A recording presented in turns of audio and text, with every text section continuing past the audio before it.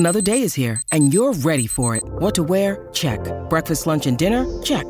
Planning for what's next and how to save for it? That's where Bank of America can help. For your financial to-dos, Bank of America has experts ready to help get you closer to your goals. Get started at one of our local financial centers or 24/7 in our mobile banking app. Find a location near you at bankofamerica.com/talktous. What would you like the power to do? Mobile banking requires downloading the app and is only available for select devices. Message and data rates may apply. Bank of America N.A., member FDIC. When you need mealtime inspiration, it's worth shopping Kroger, where you'll find over 30,000 mouth-watering choices that excite your inner foodie. And no matter what tasty choice you make, you'll enjoy our everyday low prices, plus extra ways to save, like digital coupons worth over $600 each week. You can also save up to $1 off per gallon at the pump with fuel points. More savings and more inspiring flavors make shopping Kroger worth it every time. Kroger, fresh for everyone. Fuel restrictions apply.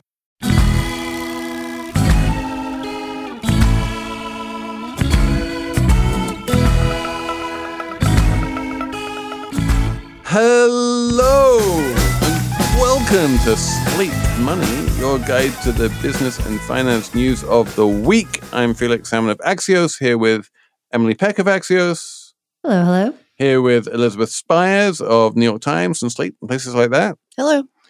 We are going to be talking about the media industry today, and specifically the sports part of it, the economics of sports streaming and cables and broadcasts and all of that stuff, with basically the person who knows more about this kind of thing than anyone else on the planet. Stay tuned to find out who that is. We are also going to talk about Mark Andreessen's deranged techno-optimist manifesto. We have a Slate Plus segment on consumer finances. It's all coming up on Slate Money.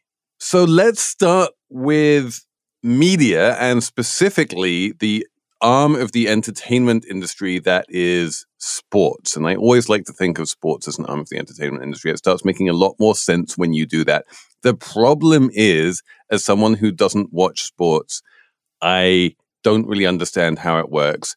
And Elizabeth and Emily, I'm going to be very rude about you for a minute, so just, forgive me. But you aren't entirely sports experts either. So we have brought someone on who is Sarah Fisher. Welcome. Hey, good to see you or hear you on this Friday. Yes, exactly. We're recording it yesterday. This is the magic of podcasts. Sarah Fisher is the most intelligent person in the world, at least certainly when it comes to media and such things. She works with Emily and me at Axios. And you have been covering all manner of what seems to be really big things going on in the televisation of sports. And let's just start with the big thing, right? Which is that we all know that sports is really big money, and people in sports make really big money, and lots of billions get thrown around on a regular basis. And the overwhelming majority of that money is TV, right? That's like 90-some% of the money in sports. Yep, media rights for sure. Okay, so that's where we're beginning. And then the next thing is the 800-pound gorilla, at least when it comes to American media rights, is ESPN, which is a subsidiary of Disney. Yep. And the big news this week was that Disney came out and actually revealed how profitable ESPN is. And we assume that's because it's maybe possibly for sale? Well, I think they're looking for minority partners, strategic partners, to help usher ESPN into the streaming era. So partners, we would assume, would be companies like an Apple or an Amazon. But you're right. The fact that ESPN is so profitable, Felix, I think is why its parent company, Disney, is not trying to sell it all out. It's trying to just sell a little minority portion of it. Because Disney needs the profits. Disney needs the profits. They are still running a unprofitable streaming venture, which includes Disney Plus, almost all of Hulu, ESPN Plus, and they need profits from other parts of their business to be able to build that and float it. And Sarah, one thing that was interesting in the reporting on Disney and the ESPN profits is that ESPN is more profitable than the entertainment division, which I found really surprising. But is that simply because they're spending a lot on streaming right now and they're just not making a lot on streaming? And is the worry with ESPN that though it's profitable now, the profitability is coming from TV rights and that's going to go away? Yeah. So let me break it down for you. If you're ESPN, you make most of your money in two ways.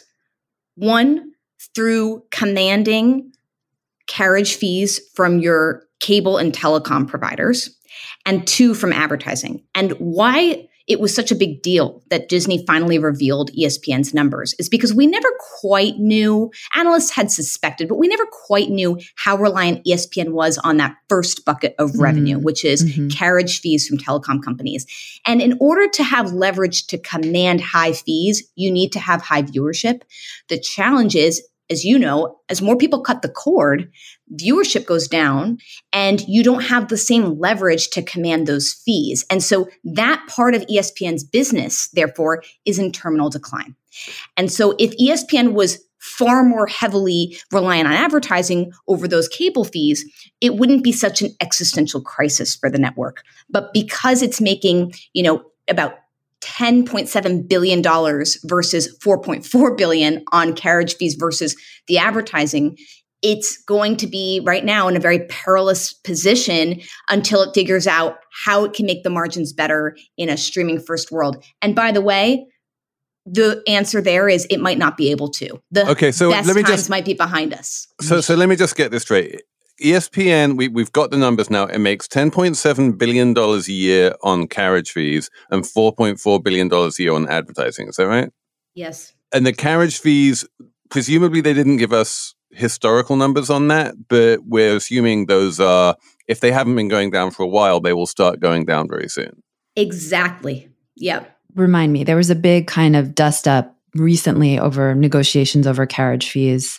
I don't know if it was ESPN or it was Disney, right, Sarah? Disney and Charter came to a head right before Monday Night Football was slated to kick off last month. And it was a big deal because when you can't come to an agreement on distribution and you don't have a contract, the programming goes dark. So for 15 million Charter Spectrum customers, they couldn't get access to ESPN. And that was a huge deal. The deal that they eventually struck about 2 weeks later is sort of the new model that we should expect in the immediate future for how these types of distribution deals will get done. And it includes giving some of these telecom subscribers, the Charter Spectrum subscribers, access to Disney streaming content. And it also includes dropping some of Disney's other channels from having to be distributed as part of Spectrum's package. So the trend lines coming out of this are, one, we're going to have fewer sort of long tail cable networks that are going to be available to consumers, things that aren't watched as much that you had to pay for in your bundle. The telecom providers are saying, we're not going to distribute, Disney Channel 2 or whatever it is. And you should expect, if you're paying for some of that cable package, to get some streaming bonuses moving forward. So cable's shrinking, really. I mean, the number of channels available will shrink and Disney/ESPN is losing its leverage. And this is all the slow or the fast, I guess, transition from TV to streaming. Well, hang on a sec. I want to jump in here because we can all agree, we all know on some level that the number of people paying for an ESPN subscription on cable, whether they want to or not, is shrinking. But there are actually two different alternatives. It's not that everyone is moving from cable to streaming. One of the really interesting sort of subplots of this whole story is that people are moving from cable to good old-fashioned over-the-air broadcast where you pick up the game on an antenna and watch it for free on your TV. And this is a big deal, Sarah, I guess in Phoenix and maybe in other places? Yes. So let me break down those numbers for you. It was a slow-moving problem of people ditching their cable subscriptions. But then after the pandemic, it became a fast problem. We aren't just shrinking, we are plummeting in terms of cable land. It used to be that the vast majority of US households, roughly 100 million, subscribed to some sort of pay TV package, whether that was cable or that was satellite. Now you're looking at maybe 65 million, and we think the floor is probably around 55 million, and that's coming very soon. So it's double-digit declines every single year. We're reaching the bottom quickly. And to Felix's point, the reason that's happening is you have a bunch of these streaming subscription services. Think about Netflix or Disney Plus or Max, and they're getting more and more expensive. Netflix just the other day said it's raising the prices in the US on 2 of its tiers. And so consumers are in this rut where they're thinking, well, I want to pay for Netflix because that's where all my premium sort of scripted series are, but I still like sports. I still like news. So how do I subsidize the cost? I can't afford cable and that. And so to Felix's point, what we're seeing a huge rise of is people paying for subscription entertainment, but then they're using free over-the-air broadcast antennas to get signals from their local broadcast networks for sports and news. And as a result, a bunch of different teams and leagues are starting to strike deals with local broadcast companies. Think about Sinclair, think about Scripps, to do their distribution. And that is very new. In the past, most of your local sports teams you would access through cable, through these networks called regional sports networks. But as the cable bundle collapses, the financial model for the regional sports networks no longer works. And so those are all moving to broadcast. I'm really excited about this, Sarah, because I'm actually old enough to remember when sports was free over the air already. I'm from New York, and and the Yankees, were always on like Channel 11. And then all of a sudden, like the Yes Network came in, and then you couldn't even see the games anymore. And I feel like it was really undemocratic. It was really, it didn't feel right that you can't see your hometown sports team play, for free on TV. It was kind of like awful. So it feels like a victory in some way that these agreements are starting to fall apart. Yes, 100%. And it got so awful, Emily, that with these regional sports networks, some cable providers wouldn't distribute some networks. So if you were, for example, a Spectrum customer and they weren't distributing your local regional sports network, you might have to switch your telecom provider just to get your sports team. It was so not consumer friendly. And you were forcing people who had no interest in sports to pay very high carriage fees in the cable bundle. You were passing the cost of these rights on consumers that didn't care at all about sports. So I agree, this is the better model. The problem, though, that's going to arise from it is that when we had the regional sports network model, they were essentially commanding way too much money from the telecom companies, who were then able to pay too much fees to the leagues, who were then overpaying players. And what happened is it completely overbloated the entire sports infrastructure. And so now for leagues that are primarily distributed via local RSNs, that's mostly baseball and basketball, the leagues are going to have to figure out how they completely rewire all of their financials. And that's going to be painful. Apple Card is the perfect cashback rewards credit card. You earn up to 3% daily cash on every purchase every day. That's 3% on your favorite products at Apple, 2% on all other Apple Card with Apple Pay purchases, and 1% on anything you buy with your titanium Apple Card or virtual card number. Visit apple.co/card calculator to see how much you can earn. Apple Card issued by Goldman Sachs Bank USA, Salt Lake City branch. Subject to credit approval. Terms apply. Hello, I'm Imi Harper. On the Slow Newscast from Tortoise, I tell the story of how a Hong Kong billionaire was silenced. I got bombs thrown into my house. I got people came here, ransacked my computer. And I got people threatening me. I got this and that, but I'm safe. And what it reveals about the freedoms Hong Kong no longer enjoys. Listen to Hong Kong's rebel billionaire on the Slow Newscast, wherever you get your podcasts.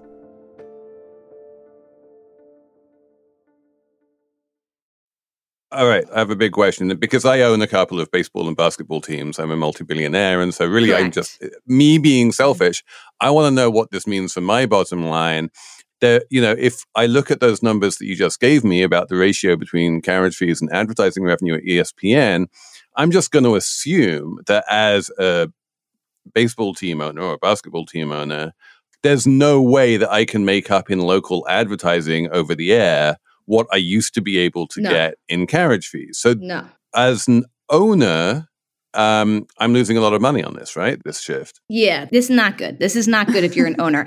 I will tell you, there's a very big difference, though, between the NBA and the MLB. The NBA under Adam Silver has done a very good job of nationalizing their brand. They can and likely will be able to strike very lucrative distribution deals with big tech firms, for example, when their rights come back up in 2024. The MLB has not done a good job of nationalizing their league. They don't have superstars that are known across the country. They are much more heavily reliant on that regional sports network distribution. And so this is going to be a lot more painful for that league than the NBA, for sure. Yeah. So what does this mean for the sports franchises in terms of what they have to do to adapt? I was reading one story about this where it noted that in Phoenix, the sports teams were sending fans bunny ears antennas directly to facilitate this. What else are they going to have to do? And what's the long-term plan for them? It's very delicate dance. So in one end, you need the revenue to still come in. So you don't want to totally let go of cable distribution quite yet because it hasn't collapsed yet. And it's still, per ESPN's numbers, a very lucrative way and consistent way for the leagues, to eventually get paid out. But what you do want to do is also ensure that you have high reach and exposure. And so what a lot of them are doing is they're experimenting with sort of dual streaming and dual linear TV distribution rights. The best example of that would be the NFL, which has given Amazon exclusive distribution of Thursday nights. But you'll know when they did their first full season with Amazon, the viewership dropped. And so it was a little bit of a pain point for them because there's natural friction when you are asking consumers to try a new platform or a new medium. The one other way they're hedging, to your point, Elizabeth, is they're leaning into local broadcasts as opposed to these regional sports networks because they know that people can still access broadcasts even if they cut the cord. And broadcast tends to have a very high reach. Most people in the US have access to broadcast over cable. So they're doing these variety of packages, if you will, that allow them to sort of hedge their bets. In the Phoenix example, by the way, what's interesting is that's a particular local team. And with the NBA, you have local teams that are negotiating distribution rights with their local carriers. So they are going to be working with Gray Television, which is a local broadcast company in the US, to do the distribution there. And then they're also working with a video streamer that can deliver the content through some sort of streaming platform. With other leagues like the NFL, those are mostly negotiated at the national level. And so those conversations are going to be a little bit different. The thing I'm really interested to see, or it's sort of the bellwether, most of the leagues have struck their big long-term, 5, 6, 10-year distribution agreements already. The big one coming up is the NBA in 2024, and how they structure some of their deals is going to be very indicative of how fast the cable bundle collapses. Do you have any feel for the degree to which putting a whole bunch of really important sports games behind really expensive cable paywalls reduced the number of sports fans in the country? And is there a way in which, if this starts moving back towards broadcast, in the long term, that's going to be good for the teams because it's just going to make the sports more accessible and easier to get into as a fan? So with the cable model, what's interesting is, even though it was this very expensive paywall, Felix, we had so much muscle memory as a country of accessing our content that way that you actually still had pretty wide distribution for a long time. And by the way, you still do today. I mean, 65 million American households is nothing to balk at, especially when you think at some of the streaming services would kill to have that type of penetration into the US population. So it's been relatively wide up until now, but again, broadcast is wider. I mean, most US households have access to broadcast. I think the big pain point is going to come is leagues are going to have to experiment with giving rights to certain streamers And the friction will come with how willing consumers are to experiment and access the programming on those various streaming services. Again, prime example being the NFL lost viewers when they migrated to Amazon. They seem to be doing pretty well with their YouTube TV deal that's just started this season. They moved rights over from their Sunday ticket package from DirecTV to YouTube TV, but each and every platform is a different gamble. Right now, for example, we're trying to figure out who's going to get these NBA rights. Max is owned by Warner Brothers Discovery, which owns TNT, which is the cable network that has had historically NBA distribution rights. If you're Adam Silver at the NBA, do you trust that Max, which by the way does not publicly admit how many subscribers they have just for streaming versus access to the cable HBO network, are you going to trust that that is going to be as effective of a distribution channel as, let's say, Amazon would be, or YouTube TV? That's what the leagues are going to have to kind of reckon with right now. And that brings us back full circle to this whole question of what Disney wants to do with ESPN. So let's just sort of tie this off by having you explain, because this is the bit that I don't understand.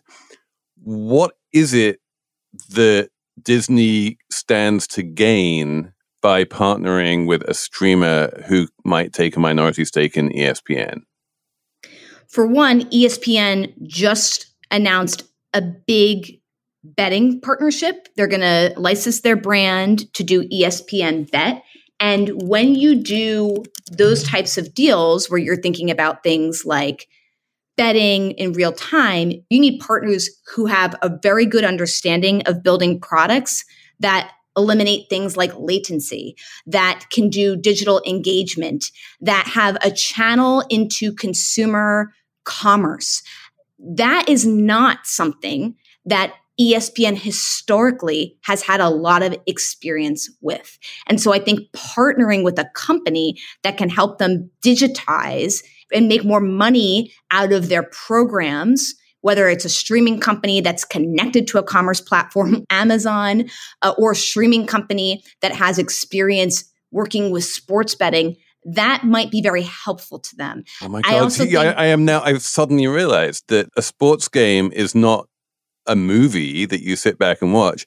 It's actually a game that you play with like in-app purchases. It's more like video games. And then instead of making in-app purchases, you're doing in-app betting. You know what, Felix? Fascinating. It used to be very passive. It used to be that you just watched a game. And that has changed so dramatically in the past few years, particularly with betting. But there's also fantasy, and there's so many other ways that fans can engage in real time. And so you have to have really serious digital knowledge to be able to facilitate all of that extra financial opportunity. And that's why I think Disney's looking for a strategic partner for ESPN. The big question, though, that I have, Felix, is that Bob Iger, the CEO of Disney, has said that he is potentially looking to sell all of Disney's linear television assets, which is not just some of these long-tail cable networks like Freeform and Disney Channel. That also includes ABC, which is one of the big 4 broadcast networks in the United States. And the challenge is, Jimmy Pitaro, the chair of ESPN, told me this last year, ESPN is heavily reliant on its relationship with ABC to be able to land rights.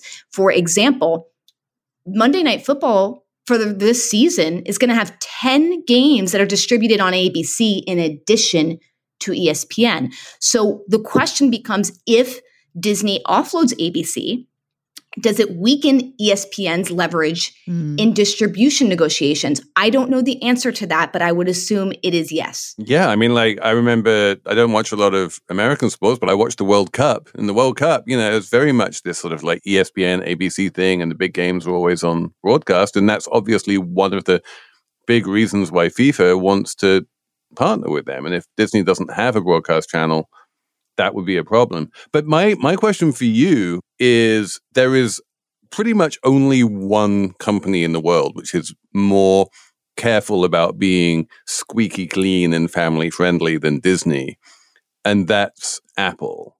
Do you see any chance that Apple would like dive feet first into inline betting on sporting. I feel like that's just not a very Apple thing to do. It's not. And you have to remember with Apple, their whole game is to optimize hardware sales. That's what they're trying to do. They are investing in software, in media, to try to get you to buy more Apple devices. And so when you think about that as their, key goal, trying to milk other revenue streams out of programming, it's not completely far-fetched, but it's not as necessary as it would be for other types of streaming companies or programming companies that really need that type of sort of software revenue. Okay, so if anyone winds up buying this minority stake in ESPN, it's more likely to be Amazon or I guess maybe Google with YouTube. It could be Apple. It could be YouTube. I mean, the thing with Apple, they struck a deal with Major League Soccer to do something called MLS Season Pass. And the advantage in working with Apple is that most people in the United States have Apple devices or they use iOS, at least for their phones. And so there are other opportunities to optimize viewership just through the fact that Apple has the best hardware penetration. So they all have very different, advantages for various networks. I don't quite know how Bob Iger and Jimmy Pitaro are thinking about it, but I would say I think they're smart to be able to start thinking about it like this, because in order for them to ride out what's going to be a very messy transition out of cable, they're going to need all the expertise they can get. And this transition out, I feel like we need to emphasize just how important sports is to cable and to TV and to the whole ecosystem. This is like the last stand of TV is sports. Yes. It's the last thing that people actually, turn on the television to watch in real time. And without it, like the decline is going to happen even faster. And it's a managed decline. It's the only appointment TV left, really. Mm-hmm. It's also, I feel like it's the only thing which you really want to watch on a physical TV. And you're not like, oh, I can just watch this on my phone. Yeah. Well, I think, to the point about this being the thing, for a long time, we always said live news and sports is what's holding up the cable bundle. Mm-hmm. And what we've found in the past few years is it's not live news. Mm-hmm. That's not where the floor is. It's really just sports. And so I think that's one, put more of a premium on these sports networks.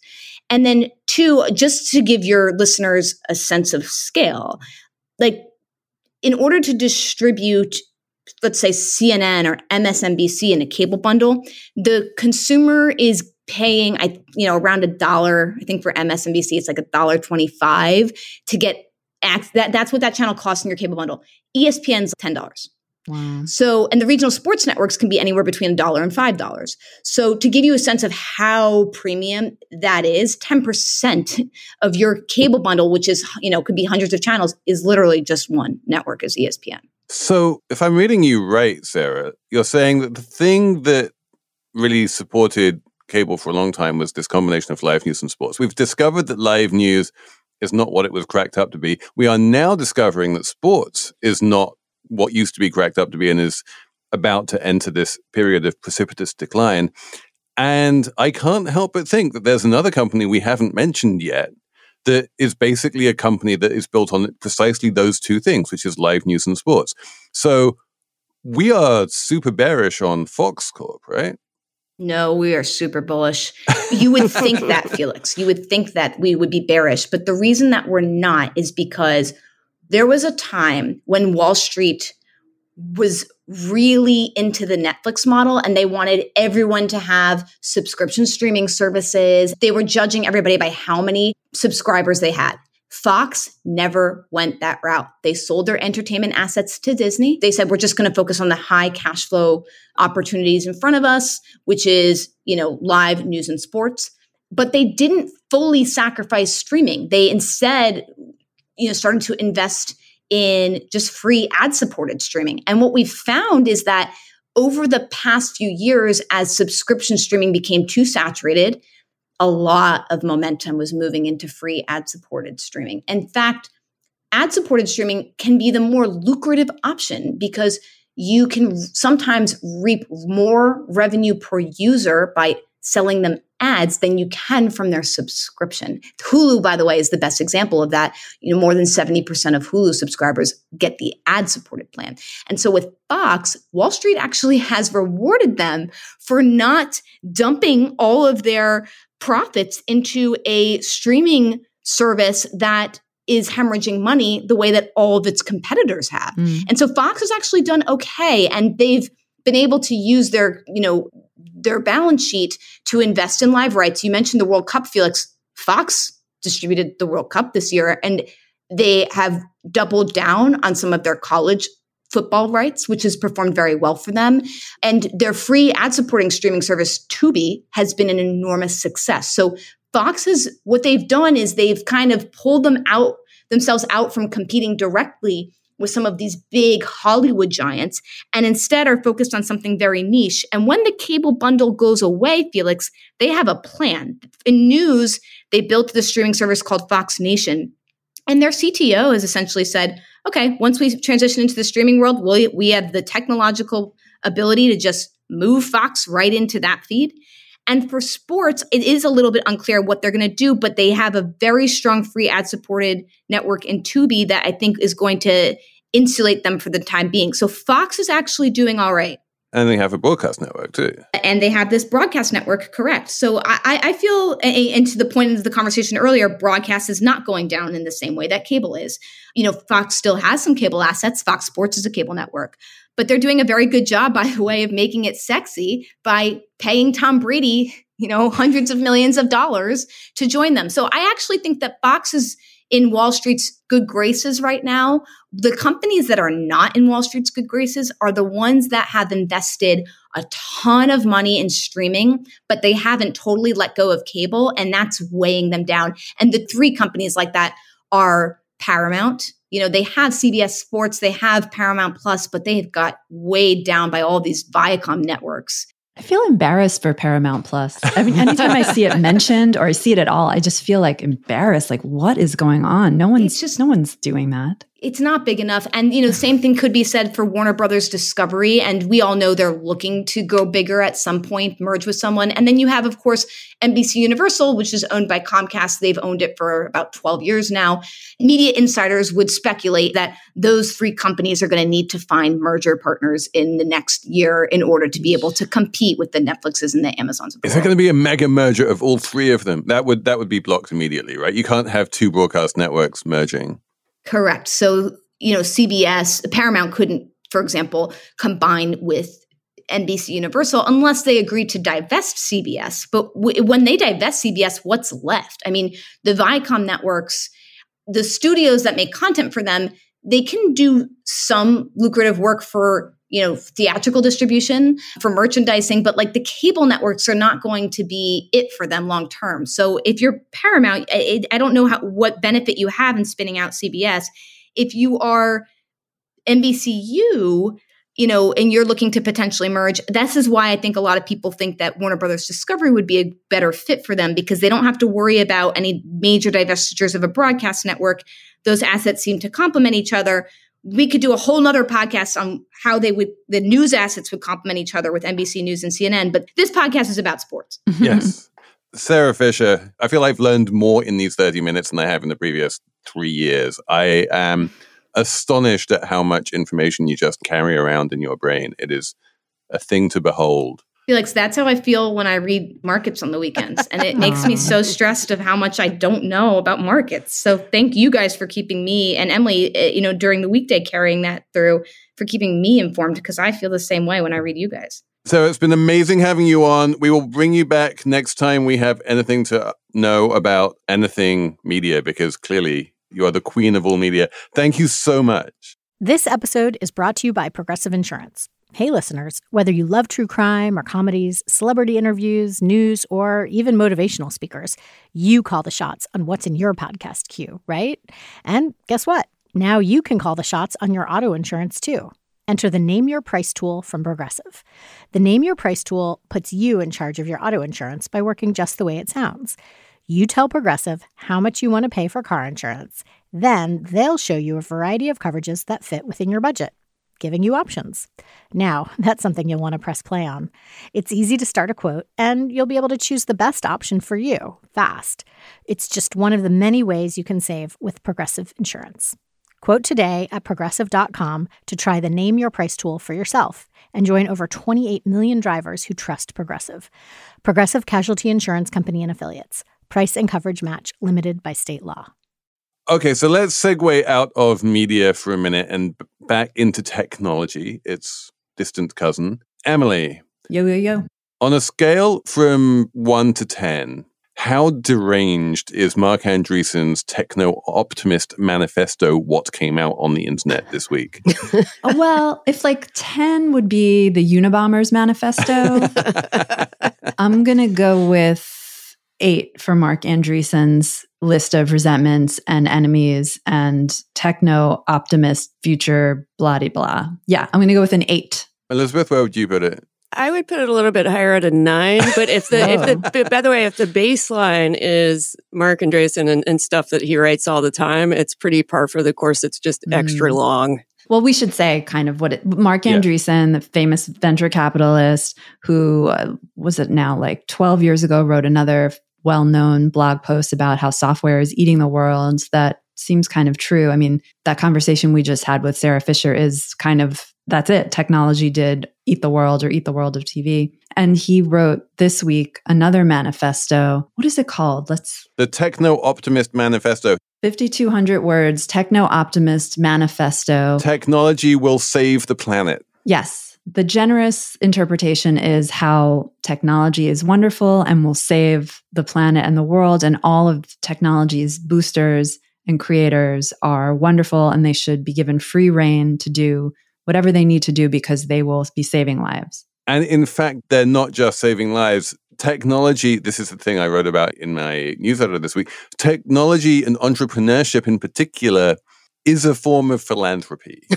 It is a form of giving back. And if you are making money in entrepreneurship and technology or venture capital or something like that, then as a rule of thumb, Mark Andreessen has helpfully come out and said that for every dollar you make, you have done $50 of philanthropic good in the world. And so if Mark Andreessen has made $1 billion at Andreessen Horowitz, that means he has created $50 billion of philanthropic good in the world, and he is one of the world's greatest philanthropists. And just for context, this manifesto is being dropped against a backdrop of particularly Silicon Valley billionaires being criticized in the media and by people in general for wealth hoarding and coming up with self-serving rationalizations for what they do when technology does damage.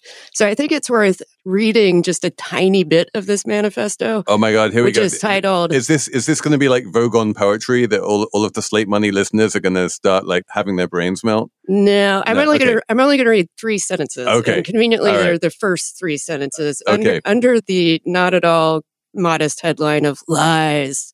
So the first 3 sentences. We are being lied to. We are told that technology takes our jobs, reduces our wages, increases inequality, threatens our health, ruins the environment, degrades our society, corrupts our children, impairs our humanity, threatens our future, and is ever on the verge of ruining everything. We are told to be angry, bitter, and resentful about technology. So I just want to point out that if you replace the word technology with wealth hoarding, these statements might kind of make sense. Yeah, because, it is a classic straw man, right? I don't think I know anyone or even read anyone who would say all of those things. He's creating this list of enemies, and he actually has an enemies list lower down, which includes things like trust and safety and tech ethics. Ethics. And you're like, yeah, because ethics is the enemy. And he does that in the context of trying to paint technology as this great moral force, and specifically AI as this great ethical force. He comes out and says quite explicitly, if we don't give AI research free rein and develop it as quickly and aggressively as possible, that is tantamount to murder because of the way in which AI is going to cure a whole bunch of diseases and save a bunch of lives. Yeah, another contextual point. What he's laying out here is basically a version of accelerationism, which is a philosophy that a lot of Silicon Valley people have been embracing, that says you should accelerate technological change as quickly as possible. And in the process, it'll wipe out governments and infrastructure, but that's fine because the outcome is that you'll end up with a system run by a kind of monarchy where the king is essentially a big CEO. I mean, it's sad because the basic point that technology has been good for society and humanity isn't wrong at all. You know, we are mostly healthier now than we were, 300 years ago. The invention of electricity was very good and helpful to us. The Green Revolution, all good stuff. All Medicine. amazing things. Yeah. The fact that we can feed 8 billion people on this planet is a technological miracle. There are miracles abounding everywhere. But like to have this crazed kind of one lens view and not to acknowledge the obvious downsides. He doesn't really even mention climate. He says technology has solved poverty at one point, which is obviously not true. You know how for every problem there's a simple and wrong solution? He has a very simple solution to the climate crisis. It's amazing. He just comes out and says, well, we can solve There's this which he uses like a million times in this essay. We can solve the climate problem incredibly easily. All we need to do is build a bunch of nuclear power stations. And on one level, like, I think most environmentalists at this point would agree that nuclear needs to be a key part of the way that we decarbonize. But the idea that it's this panacea and that nuclear on its own is just going to solve all of the problems, he doesn't even talk about, the incredible technological breakthroughs that have been made in things like solar.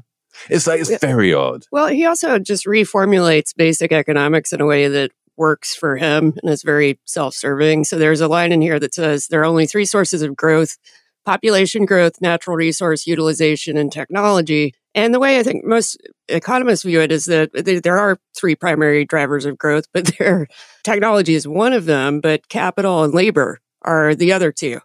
Andreessen conveniently glosses over the role of labor in all of this. Well, yeah, he really does. What he's saying there is that labor is just this there's this lump of labor and its productivity is entirely a function of technology. So if you combine what he's talking about, population growth, which is labor, and technology, that gives you all of the productivity increases that you get from labor. That's basically what he's saying there. Well, it's a little more than that. I mean, the people who are quoting Nick Land and talking about population growth are also talking about something darker.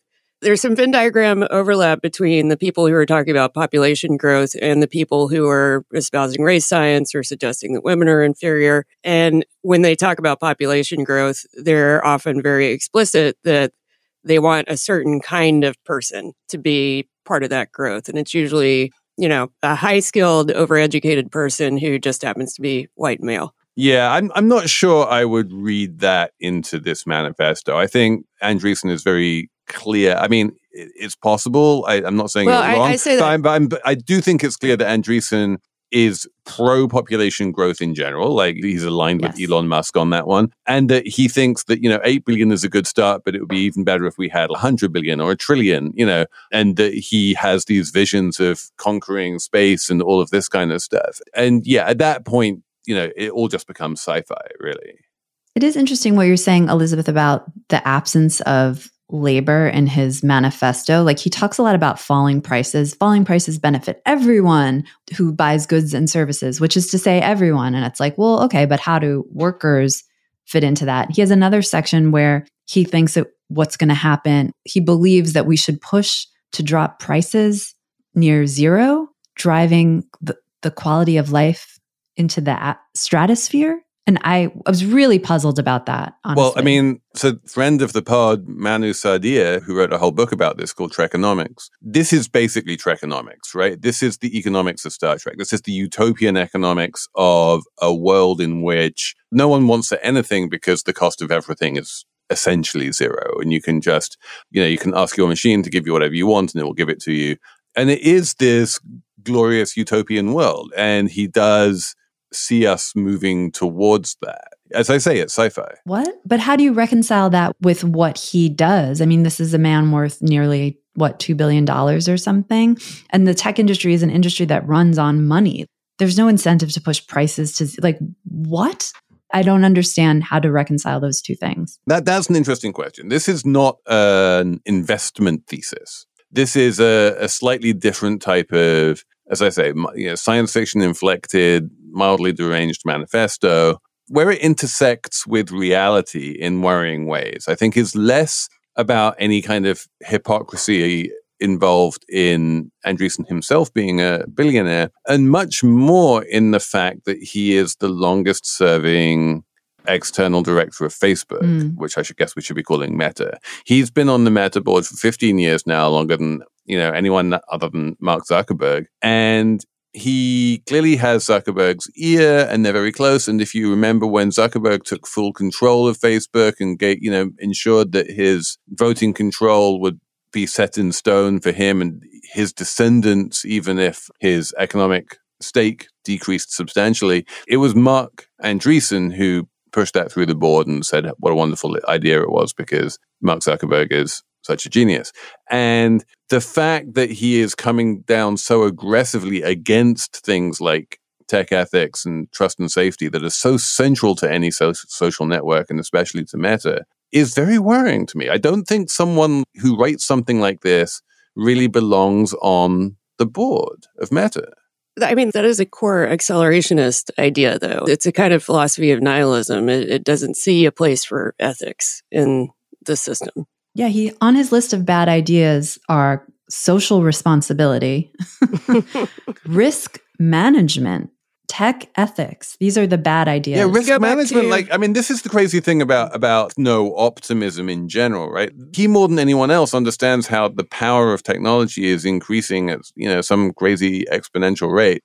You have to worry about the risks involved with that, because even if technology has been 100% positive in the past, which it hasn't, you can't just assume that it's going to continue to be 100% positive in the future. And especially when, we live in a world which still lives very much in the shadow of Hiroshima and of the very visible terrors that have been enabled by technology.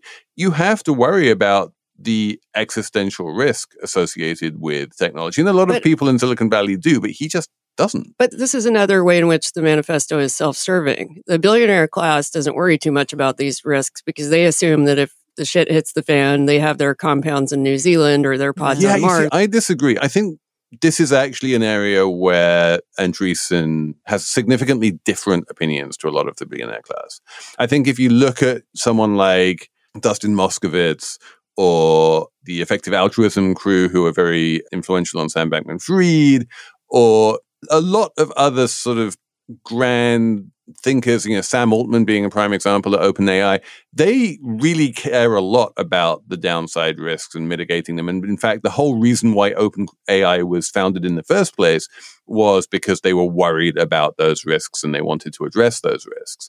I think Andreessen's kind of in left field here, even by Silicon Valley billionaire standards. The other thing I wanted to say was the lead of this, whatever this is, this manifesto that Elizabeth read earlier, and the straw man argument that people aren't celebrating technology or technologists is just wrong. It's just wrong. This is someone who is obviously very sensitive to any criticism at all about technology, criticism that is valid, often, and necessary, as Felix was saying. The idea that society, media, that we're not celebrating the innovations and inventions that the tech world comes up with is just flat out false. I mean, just look at the excitement around ChatGPT last year into this year. I mean, it's just wrong. Some of it is just ridiculous. The tech industry has not had scrutiny for as long as, say, the finance industry has, because it's relatively young.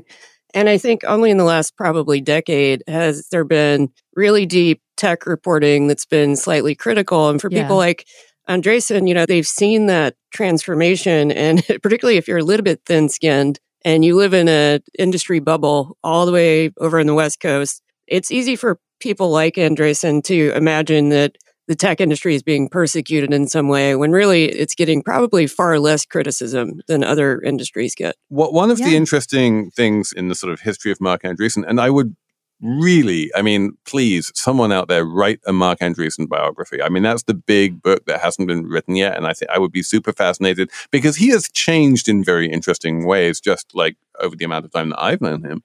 And there were a couple of very important moments in the sort of mental evolution of Marc Andreessen, one of which was when he had to apologize for a tweet. And he'd never had to apologize for a tweet before, but he basically tweeted that colonialism was great for India. And this caused like a huge uproar across the entire subcontinent. And eventually, as a Facebook board member, he had to sort of say, oh, I'm sorry about that, which was clearly something he didn't believe. And he kind of still believes that colonialism was great for India.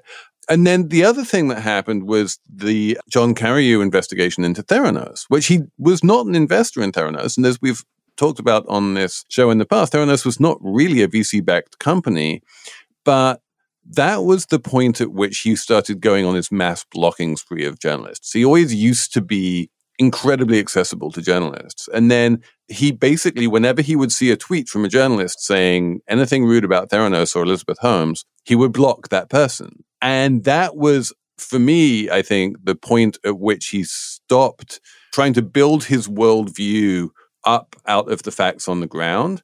And when he started just becoming a sort of dogmatic idealist, where he started with where he wanted to go and then reverse engineered the facts to suit his agenda.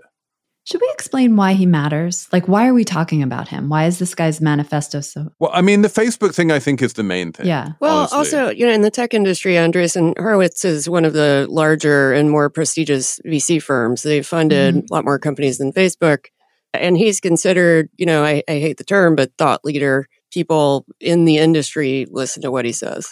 I will say that it's not clear to me the degree to which he still represents Andreessen Horowitz. I feel like the partners at Andreessen Horowitz, Ben Horowitz absolutely included, mostly still talk to the press, are relatively approachable, tend to say things that are relatively sensible, and that the firm and Marc Andreessen himself seem, in my mind, to be growing a little bit further apart. And I would imagine, and I have no reason to believe this, but I would imagine that there are quite a lot of people within Andreessen Horowitz who are looking at this manifesto and rolling their eyes and going, you are not doing us any favors here at all. Oh, I'm sure they are. But I think they don't, as far as I understand it, they don't have a super centralized communication structure.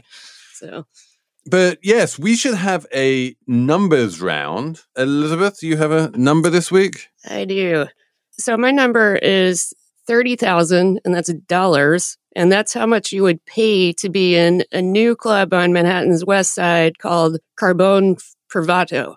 And it's basically, there's a restaurant here in New York called Carbone that's owned by two restaurateurs that's very popular and very she, and you go there and you see celebrities and stuff like that. But this is a new club where if you pay that fee, you get to go to a private restaurant where you can order, if you give them 48 hours notice, pretty much anything you want. Like you can bring your grandma's recipe for meatloaf in and they will make it per your specifications. And someone asked whether they'd still make it if the meatloaf recipe sucked, and they say that they will. So I would make your grandma's meatloaf for $30,000. That's not impressive. I didn't have a number, but you've given me an idea for a number, which is a question I have for all you lovely Slate Money listeners. My number is 500 million, which is the amount of dollars that Cipriani wants to raise to build out a global network of members clubs along the lines of the one they already have in Manhattan. And I think they have a couple of other in other cities. And they want to make this a much bigger international thing along the lines of Soho House. Soho House, of course, is now, it's SPAC'd, it went public. Obviously, Major Food Group is now getting into this act with Carbone Privado. There is another big company which owns Fotografiska and Neue House that's trying to do high-end members clubs. It seems to me that this niche of we want to sell very expensive memberships to rich people in cities around the world has exploded over the past few years. And my question for the Slate Money listeners is please write in slatemoney@slate.com if you have seen any decent estimates of what is the total addressable market here? It just strikes me that between the Aman Club that just opened up in New York and all of these high-end, the Core Club and all of these clubs with 5 or 6 figure initiation fees, how big is the number of people who could conceivably be the target market here? And how many clubs do you expect them to be a part of? Because it seems to me that everyone wants in on this, but I think it would be really hard to quantify, because if you're really targeting the 1% of the 1%, they can join unlimited clubs and they probably have zero price sensitivity around this thing. So maybe that's it. Maybe the whole plan is that you just have so many multiple memberships you lose track. I mean, I do remember meeting a source once in Los Angeles. There's one of these clubs, there's something, San Vicente Bungalows. That was it. And he was like, oh yeah, I've been a member of this for the past 2 years, but this is the first time I've been here. And you're like, oh, okay. Yeah, you just keep it in your back pocket. If you're in the neighborhood, it's a nice to have, I think that's the way you have to start thinking about these clubs. Is if you think about them as expensive, you've got it wrong. The point is that they're not expensive if you're rich enough. They're just like a random line item on a monthly and they probably all statement. write it off as a business expense, right? I have no idea. Emily, what's your number? My number is 3,100. That is the number of miles that participants in the Sri Chinmoy Self-Transcendence 3,100-mile race run. Over 51 days. This race started in August and it's wrapping up on the day we tape, which is Friday. Is this like in Brooklyn or Queens or something and they just run around in a circle? It is. Exactly. It takes place in Jamaica, Queens, and everyone runs basically a half-mile loop around a block in Jamaica. And it starts every day at 6 a.m. You can go as late as midnight. So you have 18 hours. And you basically, if you want to get the 3,100 in, you have to run 60 miles a day. And it's been going on for a while. And I had no idea about this. And I would never want to do it. I take it you also have to be unemployed to run this race. Or just take a couple months off work. Yeah. I mean, if you run with your phone, maybe you could do it and still work, but just be on a lot of Zoom calls. I could do it, I bet. I mean, if you run fast, you don't have to do the full 18 hours, then you can put in some hours working. You can go pretty slow and still clock the 3,100, but I think it's more of like a mental. It is a kind of desolate part of Queens. There's no sort of fabulous scenery. You're just running around the same tiny loop over and over and over again. And it becomes the idea, if I understand it, is that it's this kind of meditative experience. Yes. And if you do this every day for 2 months, like you reach some kind of weird transcendence and also lots of blisters. Yes. And they give you, and the food that is supplied to the racers is all vegetarian. I would love to know if this is good for you or bad for you. I suspect it's probably bad for you. Yeah, I can't speak to that, Felix, but it does seem like as the marathon runner among us. Not yet. Shh. Don't jinx say it. Anything. Don't jinx it. I think we'll wrap it up there. We have a Slate Plus on the survey of consumer finances, which good news actually in that. Otherwise, thanks for listening. Thanks for sending us emails, slatemoney@slate.com. Thanks to Jasmine Molly for producing, and we will be back on Monday with another Slate Money Goes to the Movies with Amanda Lang talking about Blackberry. Hope to see you then.